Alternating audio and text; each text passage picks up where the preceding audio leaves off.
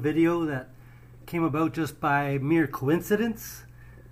Two things happened. I was happened to see a clip that Tucker Carlson from Fox News is hosting his show in Hungary this week, and at the same time I happened to come across a movie that starred or was about the famous soccer player from Hungary, Laszlo Horváth. So I'm just watching that now, and these two incidents prompted me to do a little video of myself on Hungary itself. So I did a little research, not too much, but I came across some interesting things. Jonathan Chait wrote a great article about Tucker doing his show in Hungary, and it says Tucker has seen the future, and I'll put a link to that so you can read it yourself. And the future is fascist. Hungary is known as an illiberal democracy. Vox did an article a few years ago titled "How Democracy Died." So it's interesting, and also about the Olympics. I wonder if you knew this. I did not. That for countries that have not hosted the Olympics, Hungary has the most medals. I did notice that they're very good in swimming, and so by extension water polo, and they're very good at fencing and different sports that they do. So they're very tenacious people. They're very talented for sure. As far as famous people, there's a few. Peter Falk and Goldie Hawn as far as actors. A little older is Tony Curtis and the famous Gabor twins, Eva Gabor.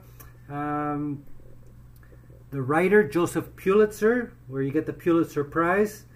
A girl I grew up with, Alanis Morissette. She went to Glebe High School near where I was.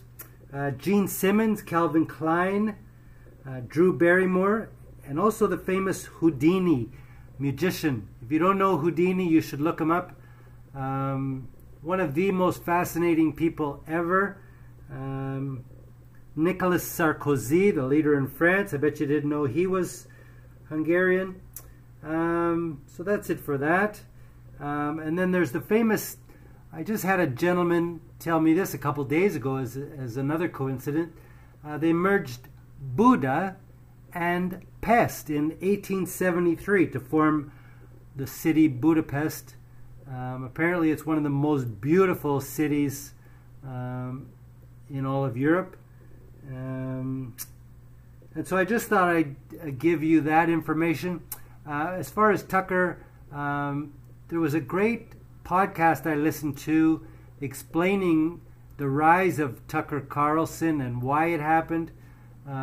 It's not what you might think, but now he's become so big that Fox News finds it hard to dictate to him what to do, as they might do to some other stars on their lineup. I guess they've had many who have had to leave. Bill O'Reilly because of sexual harassment.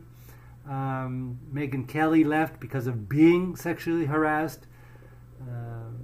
And so now he's become big, and they find it hard to tell him what to do. But he is not...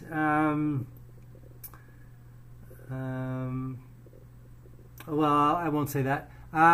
So as far as him going to Hungary and praising it, I just want you to know that he's not presenting all of the facts. Viktor Orban is not a hero, and we should not look to Hungary as a model for what states should be. By the way, there was a great video by Richard Wolff about Marx. I might put a link into that as well. I don't know if you know how Marxism has flourished, and it's, as Richard Wolff says, it is possible that capitalism may come to an end. So I'll just put that in as a teaser. You can, if you want, you can watch his video. It was very interesting. Okay, so that's it.